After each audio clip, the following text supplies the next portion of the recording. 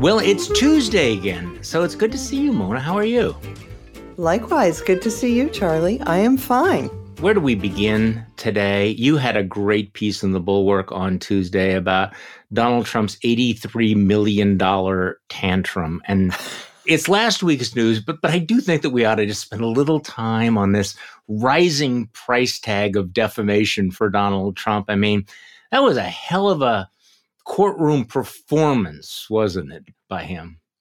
Didn't work out the way he thought, maybe. I don't know.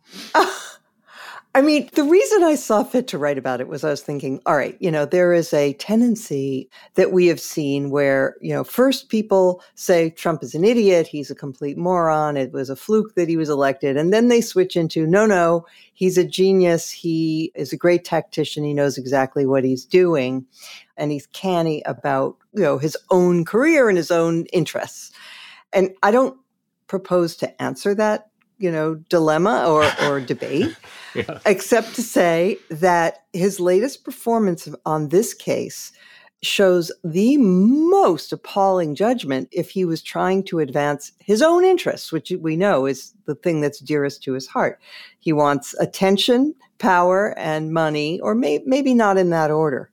So this case, as you know, was the follow-on to the case that was heard last year and decided against him, 2023, that he had indeed sexually assaulted and then defamed E. Jean Carroll. She got about a $5 million judgment.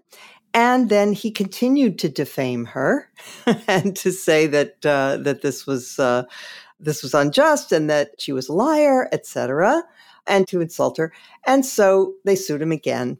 And there's a little wrinkle in the case that I don't completely understand, but it's not important. The fact is, what was a reasonable, I'm not even saying like a canny or smart person, just a reasonable man, right, who wants to avoid a huge penalty in the second phase of this trial. What would he do? Well, first, he would keep quiet. Shut up. Yeah, shut up. He would shut up, yeah, right? So, of course, he did not do that.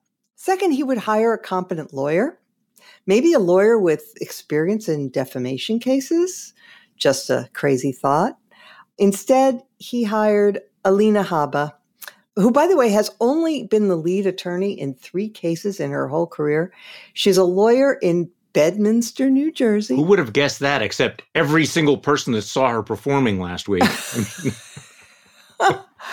And, she was a disaster. Now, Trump likes to surround himself with people he thinks are camera ready or right out of central casting or good looking. She meets that criterion. Yep. On the other hand, her performance as a lawyer was just pathetic. And she had to be rebuked by the judge for... Repeatedly. Yes. Like for basics of trial practice, like not knowing how to introduce materials into evidence. Like you're not allowed to refer to something unless you've entered it into evidence, and there's a formal process for doing that. And you have to lay the predicate and et cetera, et cetera. She didn't do any of that.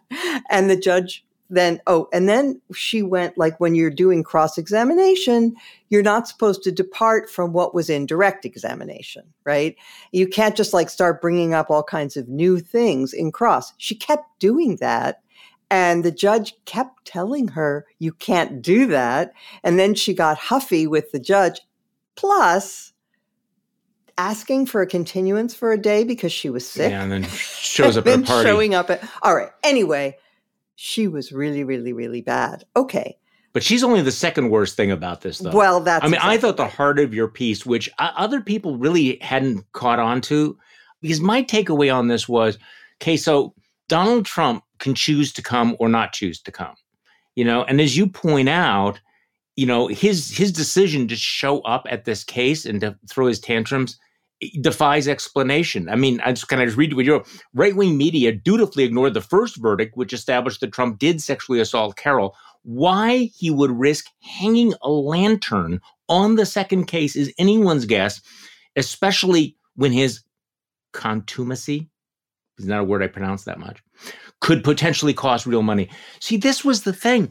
He shone this bright spotlight on a case that I'm guessing a lot of his folks thought of as they didn't know much about it, hadn't heard much about it. And he guaranteed that everybody heard about it, which, again, I go back and forth on this sort of reptilian instinct that he has. And your piece, I think, just makes the point. Don't overestimate, the savvy of some of these tactics, especially as we're going into the trial season, because this was like one fumble after another, just falling all over himself. Exactly. And, is this the kind of case that his cult is going to say, yeah, this defamation suit was part of the deep state, it was the man going after him? Or are they going to say, it was a trivial matter?